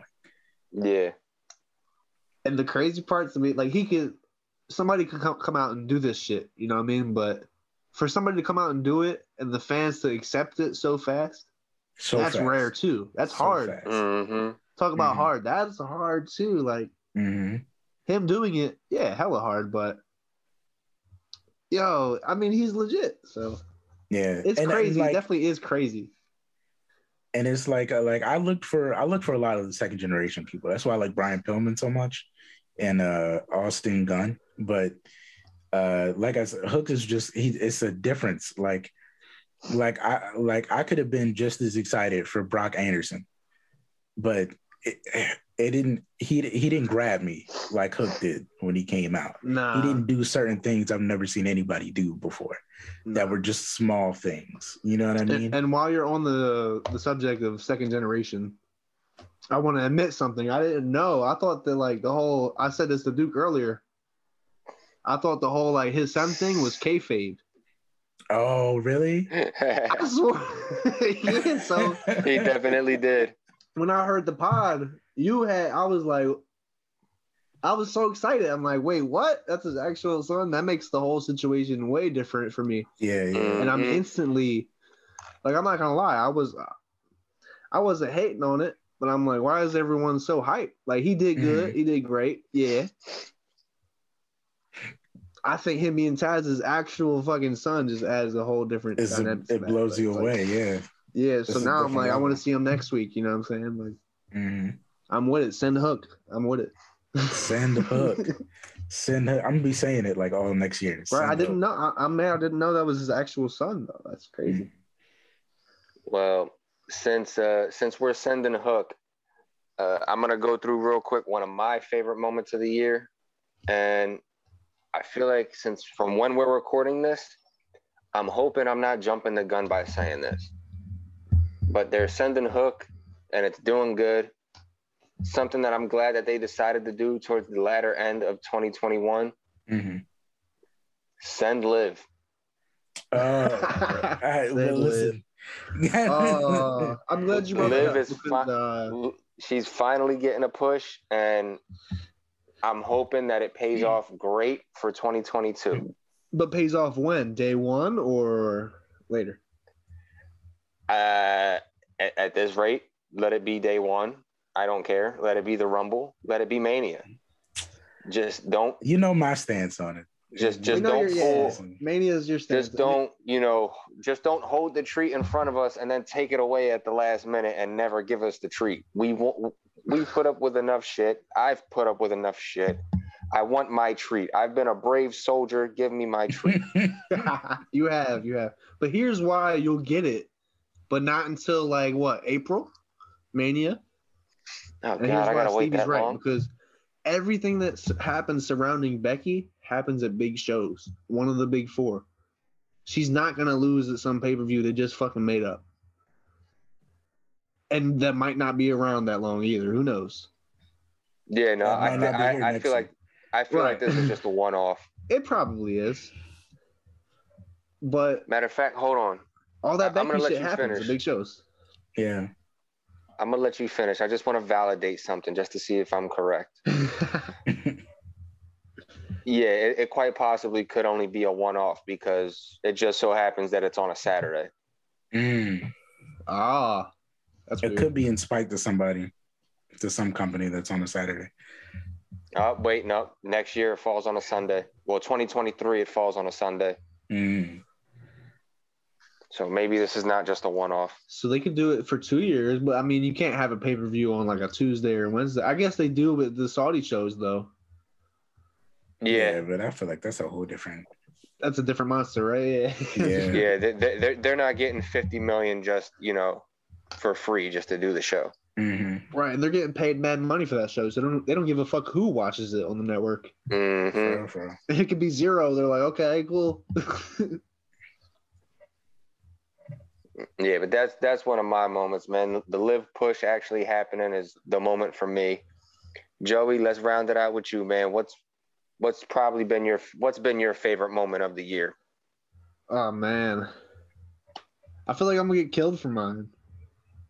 Oh, it's okay. This is a safe space, man. Oh man, it's because WWE's been so mid, bro. But I mean, Cardona winning the GCW World Title against Nick. Oh yeah. I had it in my notes, bro. You're right. Yeah, that's the not reaction at from the crowd. I haven't seen such an organic, natural, actual hatred for one person. Mm-hmm.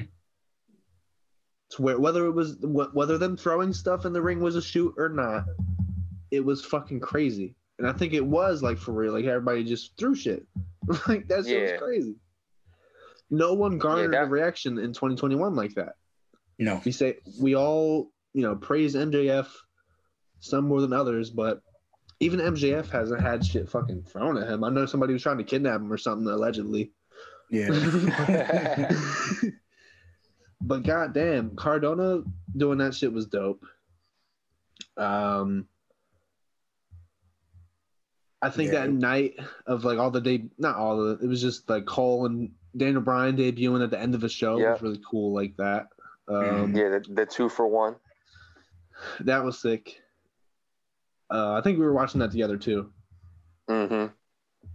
Just me, I love the figs. All the figs been dope as hell this year. Yeah. When times are rough, which most of the times were, they held me in, just loving wrestling and being excited for it. You don't got no matches to be excited for, but you got some figs coming out. It's cool. I will say that about the figs because we do touch on them here and there. AEW has shitted on WWE's figure game this year without question.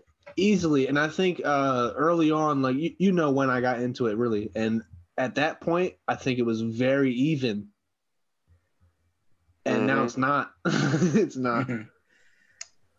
I think that's kind of been the story of the last 3 years, though. It's kind of been like, these guys are just, and then it got kind of even, and then it stopped being even somewhere along the way. Right. It's just like, this is the not, tides are turning, man. 2022 is going to be like next year's, summary pod of the whole year is going to be a lot different. Yeah. Mm-hmm. Man, the tribal chief can only do so much to help WWE, and right now he's drowning. He's doing good, but he's drowning. He's treading water. He's treading well, though. He's treading well. Yeah, he's holding up his end of the bargain. But I will say, like, that GCW moment is very special, especially if you were a Zack Ryder fan, because it gave you such. It was like, I don't know. It was like I can't even say that, because at least Mikey, it's like the prodigal son has returned. It was just a level of validation, like you could tell in his eyes, getting all that stuff thrown at him, holding that belt up. He knew, like, this was another level. Right. Like, right here in my notes, I got, like, under my GCW tab, I have, like, Cardona since leaving WWE, right? Like, him since he left, bro, is dope as hell. Validation. I watch his podcast and his YouTube shit now, but, like, when he was in WWE, like, I didn't watch none of that. So, I mean, yeah. And he was, what really was he doing? Not much, and now he's killing it. Yeah, one of his quotes recently was that, like, WWE train was my performance center. Was his developmental? You beat me to the punch. I was just gonna say that WWE was his indies, because he has taken it to a new level now.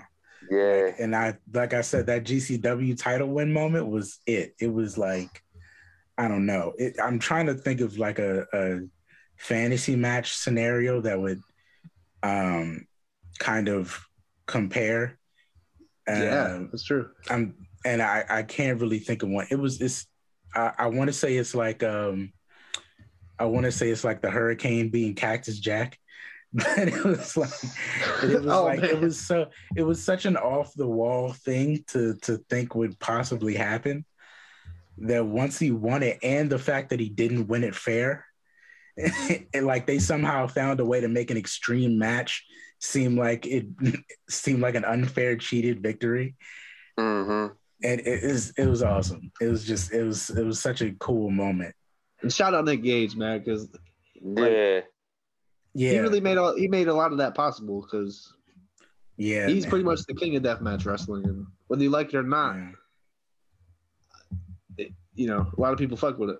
Yeah, for him to have the foresight to see what that would do, one, for GCW, but, like, two, for Cardona, it was like you gotta credit Nick Gage for that too. Like, solid on him for letting that happen, because if he wasn't with it, it wasn't gonna happen. You know how much I try to push, like, GCW shit, but it's not always a must watch for me. If Cardona's on the card, it's a must watch. And usually, he pushes it so well. The feuds he had, like, whenever he's feuding with somebody, he's posting about them, like, all day. It's like, fuck this person. He was feuding with Effie. From GCW. And, like, Effie in real life had got, like, speeding tickets and shit. And, like, he's a stoner and shit. So he's coming out and he's like, you're a drug addict, you're this and that, you're speeding and shit. Like, just ragging on everything he does. You're gonna kill people. Yeah, he lives for that kayfabe aspect. Yeah, and the thing with him, a lot of the shit with him, he does live for it. But a lot of the shit with him seems so real, though. Like, it seems serious. I'm not saying he's like a badass or nothing, but it seems like it's legit. He's really mad and shit. Like, the one time, I don't know if you've seen it, but they, like, it was the last show they were at. They screwed him or something. I didn't watch the show, though. It was when they tagged. It was him and Chelsea Green versus Allie Katch. Oh, yeah. Yeah, I missed the show, unfortunately, but I know they lost and they got screwed. And, like, the promo they cut after that, it wasn't on the show. It was, like, Instagram or something. Best thing he's done. If you haven't seen it, go look it up. That shit. Like, I gotta it go just look proves it up, what Stevie said. what you're talking about. Yeah. So I think that's pretty much close to the time that we have. Before we jump off of here, I'm pretty sure we're just gonna address it real quick. The elephant in the room. I think the worst moment in general for most fans was the mass firings from this year. Mm-hmm. So I kind of want to throw you both on the spot and myself because I got to think of this too.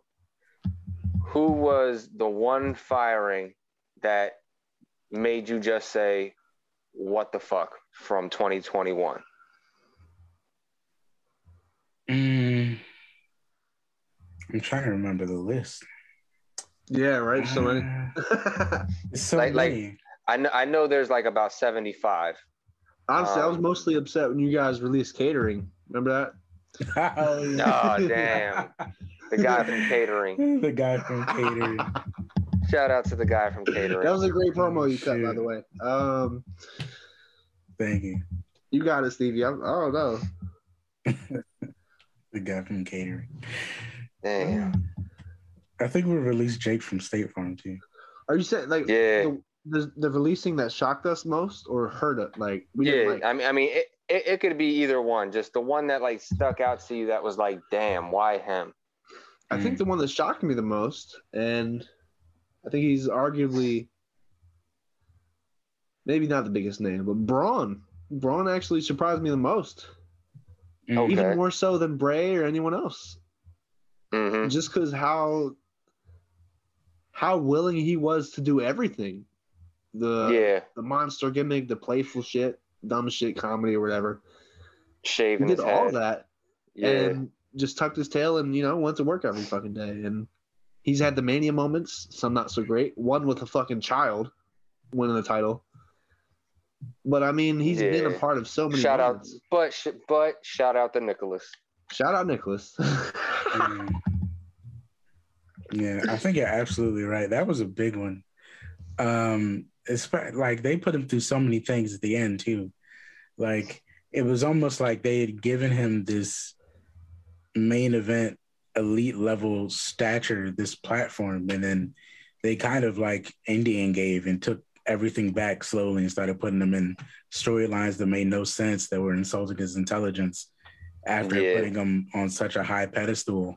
And they just, I don't know, they just did him really dirty as far as like how to repay him for that. Like, we're going to put you in this feud with Shane where he just calls you dumb the entire time and there's no real storyline, but it'll get us to Mania. Or like him losing to Bray in the swamp thing and then just kind of never getting it back was really whack to me. Didn't he like have him tied up in a chair and shit too? They had such a better, like, there was so much room to grow there and they just did nothing with it. And then, I don't know, like it just seemed like all the importance that they had gave him was just withering away. I think mine was probably Nia Jax. I thought that was just nuts. Like, you could argue there was reason. I know Duke could argue there's reason, but at the same time, like Nia was a kind of a staple in the women's division at that point. After the run that she had with her and Shayna, and the run that she was gonna have with her and Tamina, and the run that she had on her own, even though they didn't really treat it the way it was supposed to be treated. And she just, I mean, I don't know. And the fact that you released a Samoan in general, that was like a huge name, was kind of weird to me. It was just like, that was really random. And y'all could have really used her. Honestly, you know I'm not the biggest Nia fan. But having said that, I agree with you. I didn't think she needed to get cut. I mean, you probably could have just had her train some more so she didn't hurt people. But Hell yeah. She was still a staple of the division, like you said. She was still somebody that was vital to your division. You didn't really have, the monster of the division. Now you definitely don't have a monster in the division. Right, she was Who's your monster? Doudrop? Like Doudrop. Oh, that's a terrible. The most terrified, like the closest thing is like Shayna now. She's the most badass. Like, and Vince didn't even know what he was doing with her when she thought. Like, you didn't know you didn't get it. Like, even though Becky was right there telling you like she needs to be the one. Mm-hmm. You just were like, I'm not feeling that. I don't get it at all. I don't understand how she's like Ronda Rousey in the least bit. But I'm mad you said that because I was just about to say that's the weirdest part about it for me. You gotta go with the blonde. Is that his excuse was that he didn't get it, even though Ronda Rousey was just so easy to market. They're like the same. Right. That's because Ronda's a bigger star, so that's just like dollar signs. Yeah. Like that. Just because Shayna is and Brock Lesnar doesn't mean you can't book them the same. I didn't get it. Triple H got it. I didn't get it. I don't understand how. It was so hard to market that. I wanted to answer y'all question from the last pod. Y'all said like who in WWE do you want? Like, do you hope has a better 2022? My person isn't Shayna, but she definitely fits that build. But I would say not that he's had a bad one, but Omos. I want him to have a dope ass 2022. Yeah. There's no one more believable. He was just working with AJ. Come on. Yeah. Like their feud's gonna be dope. He still got to do a little something for me. No, he does, but him winning this feud with AJ would be a good step in that direction. Mm-hmm. He's believable. He's big. He's fucking big as hell. Like here you won a title, right? You got a I think he got the tag titles. But do we gotta bury AJ in the process? We don't. Take a L. We don't be. I feel Joey. He could stand to take a L. He could, and like we gotta stop giving these dudes who've been around and don't need a win. Wins. Yeah. And build some new stars. But if we like, they the main culprits, man.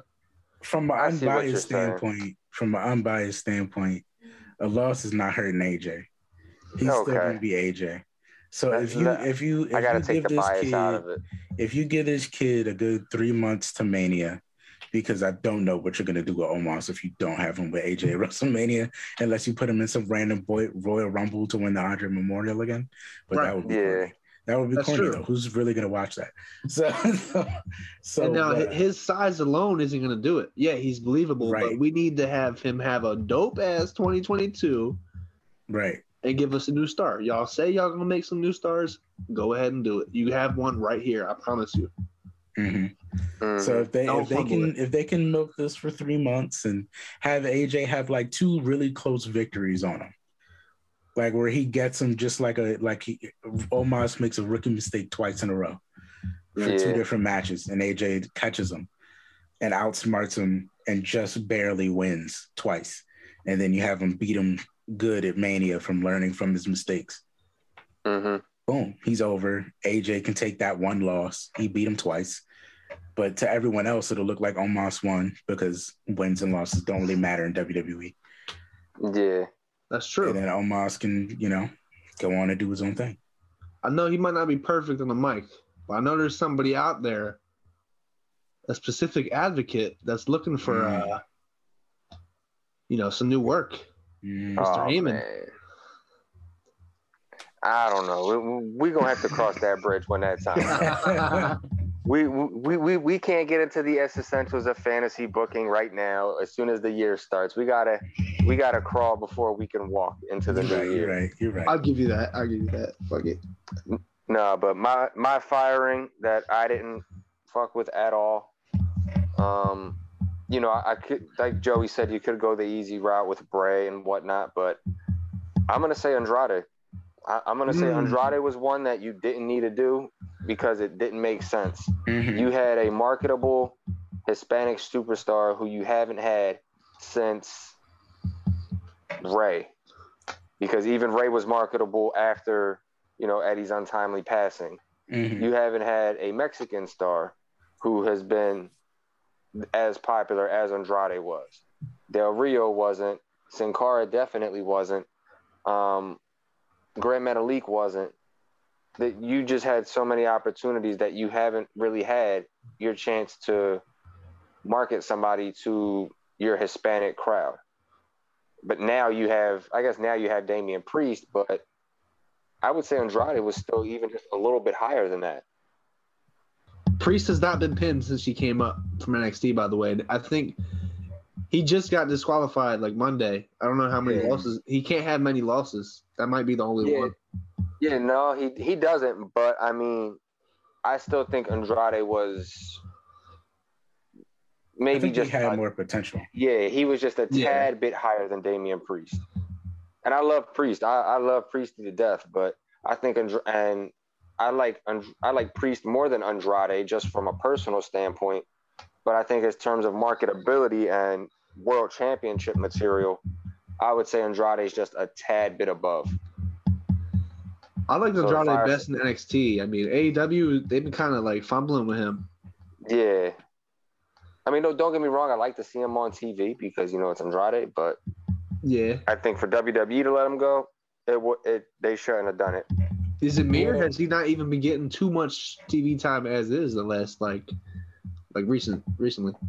Well, I think you're right, Joey, because if he has been getting TV time, it isn't prominently pushed. Yeah, I know the last thing he was involved in was the whole Cody and Pac thing. Cody, the table, Pac, FTR, the triangle of the what was it? The triangle. Oh yeah, no, when he when he suplexed him through the table. Through the flaming table. Everybody was like, "What the fuck is on Cody's back?" And Cody took the whole bump himself. And then he pins him. Matter of fact, another moment of the year. Before we even sign off, another moment of the year, because Cody don't get enough damn credit for that bump. Yeah. He took that bump on his own. Like Andrade rolled out the way perfectly. Cody took that bump the whole thing. So shout out to Cody on that one. Bro, but you know what? I agree with you 100%. I feel like WWE did a bad job with all the, like they had a great opportunity to have like just a good solid Spanish support. Like I remember that time where they were pushing like all these Hispanic people at the same time, and they kind of dropped the ball on everybody but Damian Priest. And I feel like Damian Priest only got away because he trained Bad Bunny. No, I'll be real with you. Like politics is real, and I feel like the only reason they kept him safe was because he trained Bad Bunny, and Bad Bunny bring in money. So we got to keep the guy that's cool with Bad Bunny in rotation and hot, and make sure he's still there so Bad Bunny don't feel away. And we already they dropped Garza, they dropped Carrillo, they dropped Andrade, they dropped everybody in Lucha House Party. They dropped Dominic as soon as they got a chance to. Like, you got a point with they're not really too, treating anybody the right way. Yeah, when Humberto first came up, like he had a match every week. He was doing shit. It felt like it wasn't a major push, but he was for sure getting pushed and heavy attention. And then it's like, I think what his demise was that one match he had with Sheamus where it looked like he damn near snapped his leg in half. Damn. I'm gonna send you the video because I was watching it live and I was like, God damn, and I had to rewind it, take an actual camera video, and I sent it to Stevie, and I was like, damn, he's done. You talking about he snapped Sheamus's leg or his own leg? No, he snapped his own leg in half. It looked like he snapped his leg in half. But he was back in like a month. But yeah, his leg was like this, and then it was like that. But yeah, I feel like he had such a ways to go because, I mean, there was so many opportunities. Because they had that one match with Randy and the Garza cousins, where it looked like they could have made a thing out of that. When Andrade was with both the Garzas, they could have made a thing out of that. They never liked Dom to begin with. I knew that was not gonna. I knew the first chance they had to drop Dom, they was gonna drop Dom from being relevant. Yeah. I think if the whole thing was Zelina, Andrade, and Garza lasted longer, that could have called on more. Yep. Possibly. Yeah. And I think Garza's really good. That's a sad thing for me too. The way he has that tights wrist, like he's classic. He's classic Spanish villain. The first time I ever seen him, right? Like in general, was live. Actually, I didn't know who he was. I was at an NXT house show. I wanted some part of PA. I forget. But like it's back when like the Street Profits was there. Fucking Tito's Sabatelli, or however you say it. Yeah, he was Tito still being Sabatelli. Texas. Tito Sabatelli was my guy. I forget who else all was there, but it was like that era, you know, like early. That was a good era though. Early Street Profits days, and early Angel Garza, and I didn't know who the fuck he was, and then somebody near me, I remember my uncle was like roasting him for it. It was this dude was like cheering for him heavy, so I guess maybe I was just, you know, sleeping on him. I don't know how many matches he had before that, but he was dope in NXT too, though, because after that I started paying attention to him.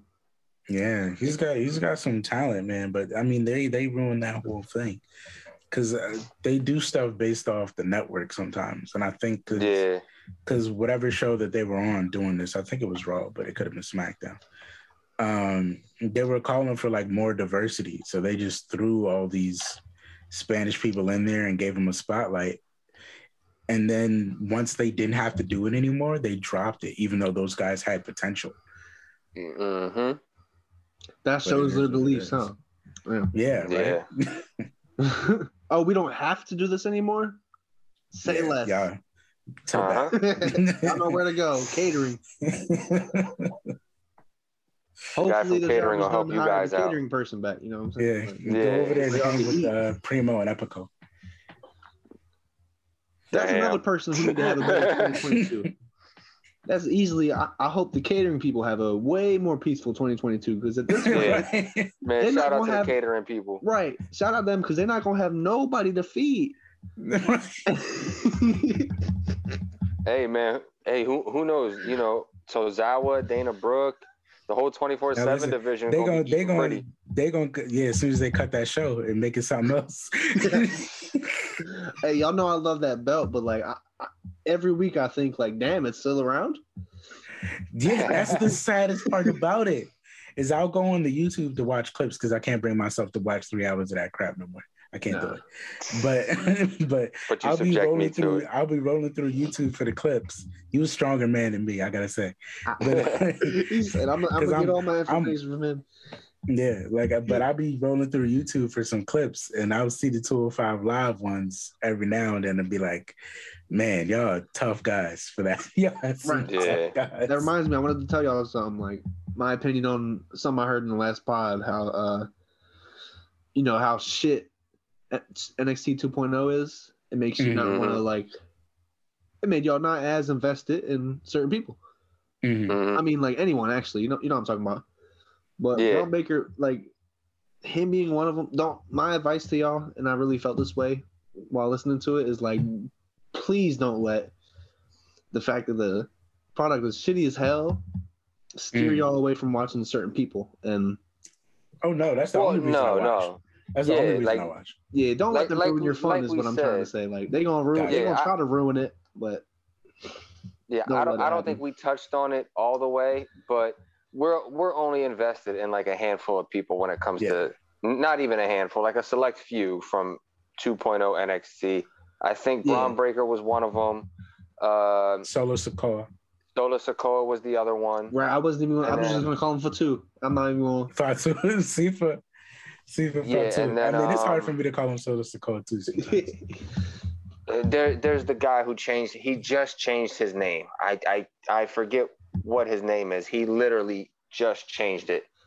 But he's the Australian guy that, you know, kind of just comes out in a suit and then beats up whoever it is that he's in the ring with. I can't think of it. Oh my God. I'm blanking on his name. It's like something or Zion Quinn. That's his name. Oh, okay. Yeah, he used to be Daniel Vido. Gotcha. Like he reminded. I think I said he reminded me of like a young Batista, the way he moves. Oh, okay. Like he's big and he's husky, but he could still run and you know, actually do some type of agile, athletic moves. Yeah. So those are my 3 that I'm invested in. I know on Braun Breaker, you was saying like Stevie, Mhm. like how they're kind of force feeding them in a way. That's kind of what you said. You know what I'm saying? Like it's a little Yeah, off-putting yeah. how they're pushing them. Yeah, How you Yeah. already, like you I like already them know this- already, but it's kind of like they made it very clear. Yeah, like you already know like what it's hitting for, right? Hmm I agree with that, but at the same time, if you're a Steiner and you go to developmental and you get your ass kicked every week, I'm gonna laugh at you. Like, what you doing? That's true. You That's a true. Steiner. Yeah. That's a great can't point. I can't believe in Yeah. that. So, like, while I agree That's a with you, great point. I think there's exceptions to your beliefs, and a Steiner might be one of them. You know what? You know what, Joey? Yeah. That gives me something to think about. I was gonna say 'Cause because you know that's what? like Even if they did, because my big first thing was that they changed his name. I still hate that they changed his name. Oh yeah, and that would help Because a lot. he didn't change. Yeah. He didn't change anything about himself to make him look less like a Steiner, sound like less like a Steiner. Right, He he's even doesn't do any slipping on the different ropes moves. and shit. Like he's a Steiner through and through, and he He didn't is. make an effort at all to change that. So the fact that y'all tried to keep the Steiner name away from him is ridiculous. But I think you're right. If had he showed up and been trash, I'd have laughed him out of the building. So I guess you're right. I guess you have to kind of build. I had to the call guy you on that a because- little bit. I'm like, Yeah, because if he wasn't the guy, then he'd have been a laughing stock. easily So- we would have so I been like, guess what the you're right. fuck is this? Yeah, yeah. He's a Steiner? Sure. right. You're right. Now we You're right, see you're why right. they call him Braun Breaker. They won't even call him a Steiner. He's trash. Okay, yeah, you're right. Because that's the first thing I would have said. That's the first thing I would have said. Right, No wonder they they won't didn't even want call it Steiner that. associated with it. That's true. That's true. Man. Yeah, but I think that's pretty much all the time we got on here, guys. About that Oh, time yeah. that we log off. Joey, let the people know where they can find you, where they can get a hold of you, and all that good stuff. Right now, I'm making videos lately, but Reckless Fig on Instagram.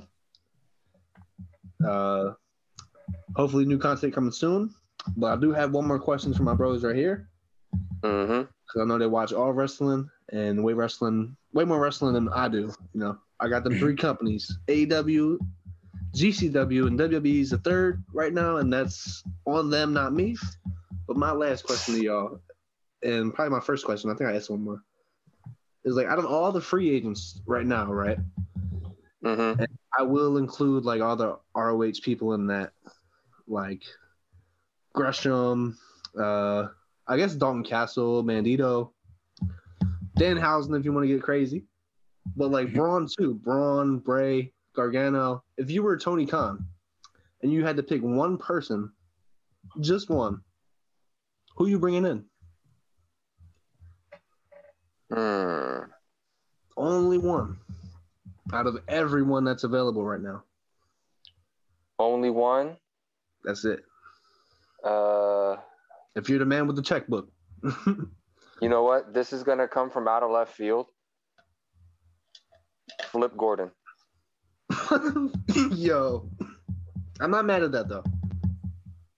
I'm not mad Flip at Gordon. I'm gonna bring him in to try to help solidify this mid card division a little bit. Help get the TNT title rocking and rolling, because I think he can make a pretty decent TNT champ. And if they ever introduce trios titles, I could see a couple people in there that they could make a great trios division. That he could make a great trios division with. that. Yeah, they've been teasing it. They use the word trios a lot too. If you notice that, they've been planting the seeds a lot. So not weekly, but damn near. I mean, Yeah, there was somebody else. There was somebody else specific, but I think I know where Stevie was going with his. So I just said, you know what? Let's just go to option B. No, actually, I'm not entirely sure. Because 2 of them are already been scooped up. Gargano's having a kid. I don't know if I would sign Gargano. Damn, I can't believe I just did that. Because I don't know where he would place him. I want to say Scroll, but I feel like that might be too easy. I want to pick a guy that's like not going to get lost in the shuffle, but still is important. So I love Scroll, but I feel like he might get lost in the shuffle a little bit. So do I, man. And I don't want. I didn't want to say Adam him. Cole just found the Undisputed Era again. So I don't want to didn't sign say Scroll to end up being the Adam Cole of the Elite again. Because now Adam can go his separate way from that. But if you want just another guy to just be part of the Elite, then you would sign Scroll. Mm-hmm. And he'd fit Because he even was more still now active. since Cole's like on his own now. But well, not on his own, but you know what I'm saying. Like, Yeah, he can step out a little bit. I think I don't even know if I would sign Braun, because I feel like that'd be another big name to get lost in the shuffle. I wouldn't. That's why I said Flip you can kind of get away with, because, you know, he's a big enough name. He was in Villain Enterprises. He had the Pure Championship for a little bit. He can thrive in a mid-card environment. You know he could be what Ricochet should be. Mm-hmm. What Ricochet should be. Keyword is should. It should be. It should be. I ain't gonna argue with you about it. Man, yo, it's tough because there's a lot of talent out there available right now. It's crazy. Yeah. I'm trying to think of who's on the ROH roster that, like, without saying Grisham right away. I feel like Grisham being where he's at is still a good place for him, where he's jumping around from this thing to that thing. And I feel like if I commit him to one place, it would only be for a certain amount of time until they had to go back to ROH. Yeah. And I'd kind of only be signing him for the ROH title on like a low key terms. Maybe EC3. He's so good on the indies though, and like independent by himself. That's so entertaining. That I'd be sad if that got taken away. Yeah, I was gonna say like a small release that I was gonna keep as a backup, because it's not a major release, but it is somebody that I feel like I would sign that would I could work on and be like a project and grow organically. MLW recently released Jordan Oliver this year. Yeah, I think I would take Jordan Oliver. And now I always think of him as like GCW's wrestler. Yeah, but you're not contracted to GCW. You sign each show, right? Mm-hmm. So he's not really. But I mean, he wrestles like damn near every show. So, so I might sign a little. I know you guys love. Oliver. Yeah, I know you guys love MLW, but I love Jordan Oliver. So I was like, "Fuck y'all!" Like, y'all release my guy. I'm not watching. Yeah, no, I feel you, but like that's what I'm saying. Like, I would sign Oliver because I feel like there's a lot of potential, but because there's so many people that like don't know him, it could still be kind of a project. Like he could come there with a little bit of buzz, but he could still be like a project to grow from the inside. I don't know. That's a touchy subject for me because I really, really like him, and I don't want him to get that moment at the wrong time. I'm scared. Like, I want it to happen for him a lot. I don't know what he wants, if he wants to, like, roam the indies for a little while more. Yeah. Like you said, he just got released from that one company, but that's not the end of the world at all. Right. Yeah, he's still making money out here, so. Right, he's fine. He's fucking talented as hell. He just had a death match that I didn't see. I'm going to have to go back and watch. And you know what I loved? I'm seeing too many street fights and death matches and shit where people wear, like, their regular attire. He did it right and came out in some fucking street clothes. Yeah. So that was dope. Hey, who knows? I see some pictures of it. Who knows? We might have to mix him up and bring him on the show one of these days. Might have to. That'd be. Y'all gotta get me on. What the fuck? That'd be crazy. Hey, I'm just saying, 50 wrestlers of the pod, man. It's coming up soon. We might have to swing. We might have to swing him on here. Has he not been a wrestler of the pod? I'm not sure. I forget. He has. He was one of the very first. Yeah, I think he was like in the first five. I think he was my second wrestler of the pod. I think he was the second wrestler of the pod that I picked. He's amazing. Yeah, I forget if he was definitely one of your picks. I forget if it's a signature or the finisher, but they're like, he's like outside of the ropes, He's on the apron and he jumps in and shit, and like it turns into like an RKO type jump. Yeah, it's almost like a stun gun kind of thing. Yeah, I forget what he calls it, but that's like it's one of the coolest moves I've seen, like out there right now. Yeah, but all right, guys, this is the end. This is our best and worst episode of 2021. Reckless, thank you for coming on, bro. We had to Love have y'all. you back, Thanks for having man. me. Love y'all. No problem. No problem, brother. Anytime, you are more than welcome. We're going to wind up having you on here again. You already know. Let's go. We got to do an episode where I'm just silent and y'all debate. I want to be like I think that was already in the works a little bit. Yeah, we're gonna, not to spill too much, but we're gonna. Yeah, we got a little something. We got a little something in the tuck. Just hit me up like a day in advance. I'm there. Got you. I'm biased. Well, I promise. Well, guys, unbiased. My bad. You know what? You just gave me an idea. But you know what? We're not gonna go there. We're not gonna go there. We're gonna save it. We're not gonna go there. Ladies and gentlemen, happy 2021. Let's hope 2022 kicks off in even better ways for wrestling. Y'all know what we do, man. Just put wrestling over one podcast at a time. And stay up, stay blessed. As always, stay dangerous. There you go.